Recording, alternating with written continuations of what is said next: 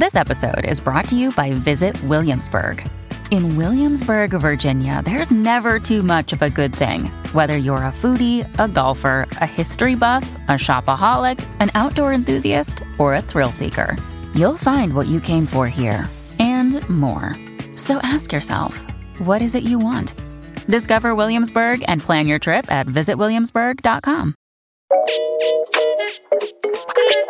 Hello, and welcome to Instant Genius, a bite-sized masterclass in podcast form. I'm Jason Goodyer, Commissioning Editor at BBC Science Focus magazine. With COP27, the United Nations Climate Change Conference, currently in full swing, the headlines are ablaze with grave warnings about the future of the planet's climate.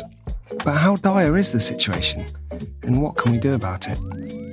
In this episode, we speak to Bill McGuire, Professor of Geophysical and Climate Hazards at University College London. He explains why it's now practically impossible for us to keep rising global temperatures on the right side of the 1.5 degree target set by the Paris Agreement, what the world could look like in 2100, and what we can still do to mitigate the worst impacts.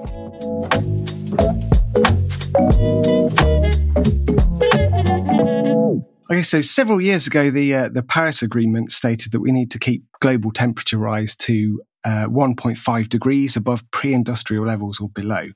So in a way, this is kind of old news, but I think it's worth going over again. So first of all, when we talk about pre-industrial levels, what are we talking about? And why did we decide on this 1.5 degree target? Pre-industrial really means before the Industrial Revolution got going and before huge quantities of carbon dioxide started to be pumped into the atmosphere by human activities. So that's what that means. Actually, the biggest increase in CO2 is since sort of 1850, so we don't really have to go all the way back to the Industrial Revolution to see the increase. The 1.5 degrees C global average temperature rise is equated to the dangerous climate change guardrail. So the idea is if we go above that, then we're going to be in real trouble. But it is an arbitrary figure. I mean, nobody knows it's going to be any better at 1.4 or 1.3. And in fact, if you talk to the 33 million Pakistanis displaced in the floods this year, they may say, well, dangerous climate change is here already. So, it is equated with that guardrail, but it is an arbitrary number. So a lot of people talk about this, the ship sort of sailing on this target now, and I believe that's kind of your opinion. So what is your opinion on this target, and is it even of any value anymore?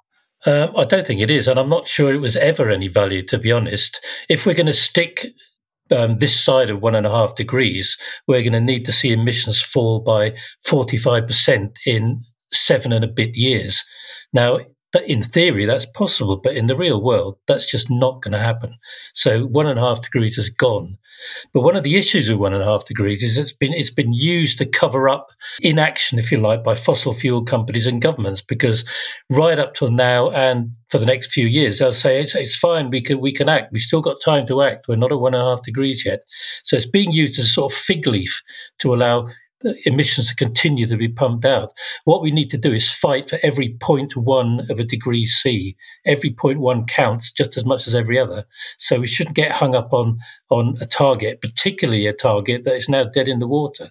Yeah, so that's interesting. I was going to ask that. So some people might say, well, a couple of decimal points, what's the difference? How bad can it possibly be? Just a couple of decimal points. But you just mentioned there that that's really important. Can you sort of break that down for me, how important just these 0.1 of a degree is? Well, if we just look back over the last 5 years at the explosion in extreme weather, now that's arrived sort of very, very suddenly with another 0.1 or so of a degree C rise. The global average temperature rise for the last 5 years averages about just a fraction of the 1.3 compared to pre-industrial times, and it hasn't gone up that much in the last 5 years. But we've seen our world transformed, especially in summer with the heat waves and the wildfires and the floods. So the 0.1 degree doesn't sound like a lot, but percentage-wise, it is a significant amount of the rise. So your book's called Hot House Earth, An Inhabitant's Guide. And in the book, you prefer to use the term climate breakdown rather than perhaps more common terms such as climate change or global warming. So why have you chosen that particular phrase? Well, there are two phrases really. I mean, there's global heating and climate breakdown instead of global warming and climate change. And the reasons for that are, one, we're not just seeing warming, we're seeing rapid heating of our planet. And two, the climate isn't just changing. Change could be for the better. As well as for the worse. We're not seeing anything for the better. It's breaking down. Clearly, it's breaking down. We can all just look around us and see that happening now. So if we rewind a little bit then, how have we found ourselves in this position? How has it gotten this dire? I mean, people have been talking about this for decades. Well, it's massively frustrating. I mean, we're on COP27 now. So that's 27 years since the first major international climate conference. If you plot the timing of those meetings against a curve of fossil fuel emissions, they make no difference at all. Emissions carry on going on and on and on and on upwards. They've just been talking shops, there have been promises, there have been pledges, but the bottom line is emissions, and they continue to rise. And I think that's because, on the one part, fossil fuel corporations will burn every damn thing they can get hold of, given the chance. And on the other hand, world governments just don't understand how bad climate breakdown is set to be. Many of them think, it'll be a bit hotter, maybe sea levels will rise a bit, but they have no idea of the massive threat multiplier effects of climate breakdown. Yeah, so that brings me on to what I was going to ask next then. So, as you say, people might say, well, it's going to get a bit hotter. Fine, we'll have nicer summers in the UK. But rising temperatures and shifting climates, they have an impact on all sorts of global systems. And you mentioned that, first off, a lot of people talk about melting glaciers and sea level rise. So what's the current situation with that? What are we looking at there? Well, the first thing is that the temperature rise we see is a global average. And at the poles, both north and south, you're seeing temperatures rise 4 or 5 times more quickly. So you're getting massive melting now of the Greenland and West Antarctic ice sheets and even East Antarctica. And it looks as if sea level rise is doubling about every 20 years or so. It's gone from just over a millimetre right up to 1990 to half a centimetre now a year. Now, if it's doubling every 20 years, and you're looking at 2040 a centimetre a year, 2060 2 centimetres, 2080 4 centimetres, that's putting you on track for getting on for 2 metres by the end of the century. 2 metres will bring the sea into Boston, into Spalding, and these UK towns that are on flat land, quite a long way from the sea now, but will be threatened by it in 80 years' time. So, that's a big issue. Yeah, so currently a lot of people are talking about these low-lying countries such as Fiji or whatever being in sort of imminent danger. But the problem's going to get a lot worse, isn't it, than that, as you mentioned there? Absolutely. I mean, if we look back in time at periods when carbon dioxide levels have been around about what they are now and where temperatures have been what they are now, sea levels have been anything from 6 to 9 to 20 metres higher.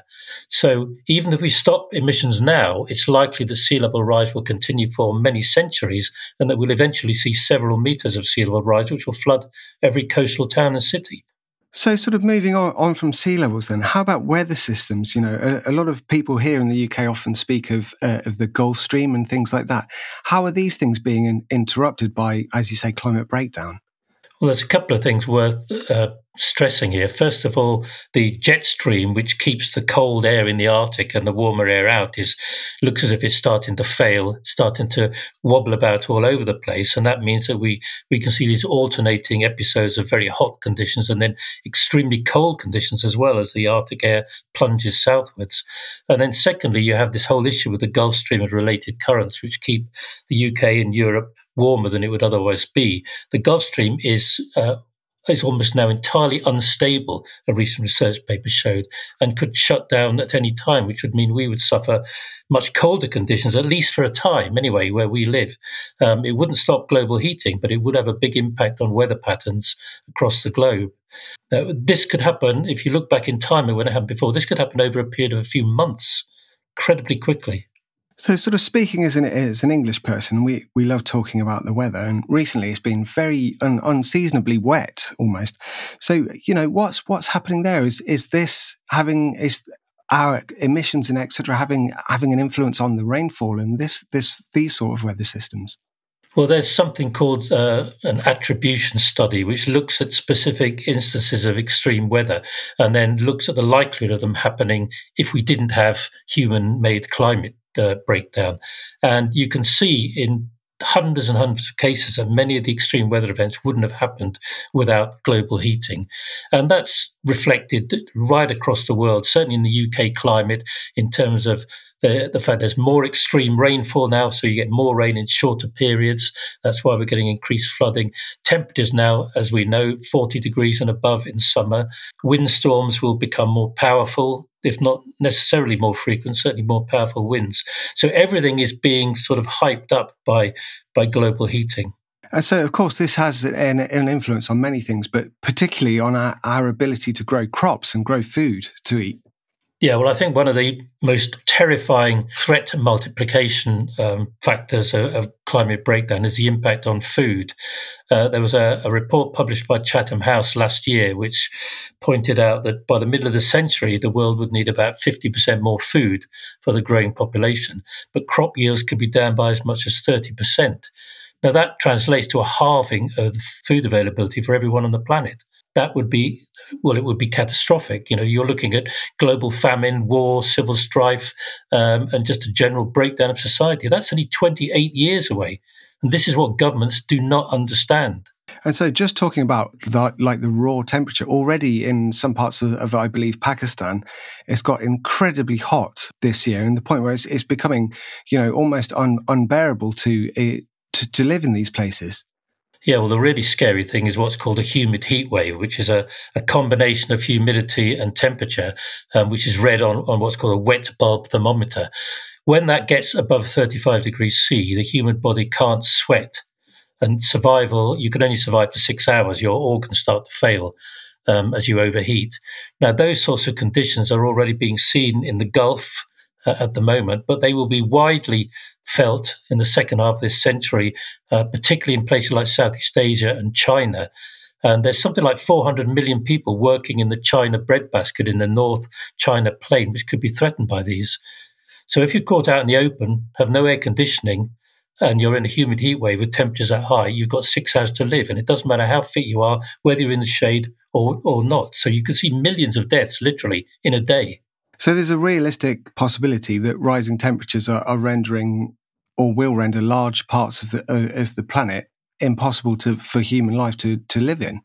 Well, absolutely right. I mean, if we look at the bottom line, if all the fossil fuel reserves that are known about now are burnt, another 3.5 trillion tons of carbon dioxide will be pumped out, which is more than all the carbon dioxide that's been pumped out so far since the Industrial Revolution.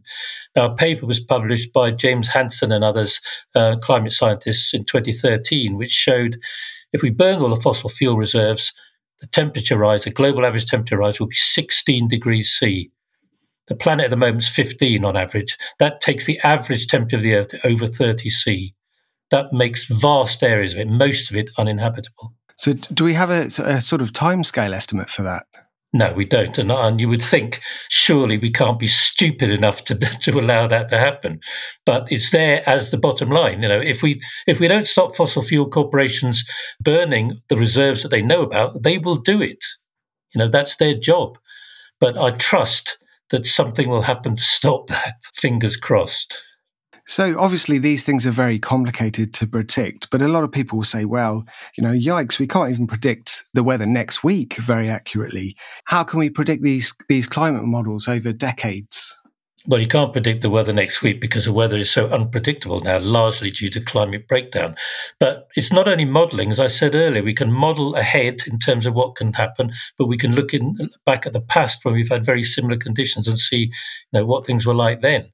And right up until now, every single prediction made pretty much about our climate has been underplayed. It's always worse than we think it's going to be.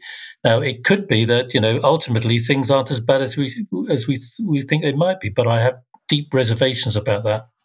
So a lot of, a certain, wouldn't say a lot actually, but a certain subset of people will say science will come to the rescue in the end, with geoengineering solutions or what have you. What's your opinion on that sort of attitude? Well, that just hoping that something's going to turn up is frankly insane. And even the schemes that we know about, to roll them out on a global basis is gigantically expensive, incredibly complex, and it's just as easy to just cut down emissions, for God's sake. It's bad enough having to do this without a global geoengineering scheme, which would probably be even harder. And geoengineering tramples on all sorts of people's human rights and legal rights. Who has the right to mess with the climate when we've already messed with it? So it's a whole can of worms that I don't think we should be opening. So having said that, what do you think, these big organisations, these big energy companies and governments, what sort of key measures should they be taking, or should they have taken already? Well, the key thing is to keep fossil fuels in the ground. Now, at the moment, the fossil fuel companies get trillions of dollars in subsidies from the world's governments every year, which is a staggering amount of money. Those subsidies need to be stopped. Insurance companies need to be stopped from insuring any facilities, oil, gas, coal, whatever. Banks should be stopped being allowed to lend to these corporations. And if need be, there should be a hefty tax at the wellhead and the mine entrance as this stuff comes out of the ground to try and keep as much of it down there as possible. That's what needs to be done. And alongside that, I think you need a massive change in terms of the amount of meat that we eat, so that land can be freed up, reforested, and starting to absorb carbon in a natural way. A combination of those two things happening really quickly could have a huge impact. Going to a sort of more personal, sort of immediate thing that our listeners could perhaps do, is there anything that the individual can do to help the situation? Well, I think everybody knows by now about what they should be doing in terms of driving as little as possible, or getting an electric car if they can afford it, eating less meat, not flying, switching to a renewable energy tariff, all this sort of thing. But I know lots of people have done that and they still don't feel they're doing enough. You don't have to glue yourself to a road, because there are lots of other roles that are required in those organisations. Now, they've pushed climate breakdown and global heating right to the top of the agenda. They've done a fantastic job, whatever you think about them. And people who've done that, on my advice, say they feel a lot more positive. They feel they're doing something, and they're generally happier, even though they can see that the situation's grim. So sort of covered quite a lot there, and obviously the picture's a little bit bleak. But I mean, by way of closing, how optimistic are you that we can get through this? As a human race. Well, it's difficult to be optimistic. I mean, the one thing I would say is, because we're going to smash through 1.5 degrees, dangerous, all-pervasive climate breakdown is inevitable. We're going to see it. We're going to be part of a world which our grandparents would barely recognize. So we can't dodge that. But we need to fight for every 0.1 degree C to stop that dangerous world becoming cataclysmic and uninhabitable. So, there's still hope, there's still plenty to fight for, but the future will be bleak. Thank you for listening to this episode of Instant Genius. That was Professor of Geophysical and Climate Hazards, Bill McGuire. If you want to know more about the science behind climate breakdown, check out his book, Hothouse Earth, An Inhabitant's Guide. The current issue of BBC's Science Focus is out now. Pick up a copy wherever you buy your favourite magazines, or visit sciencefocus.com.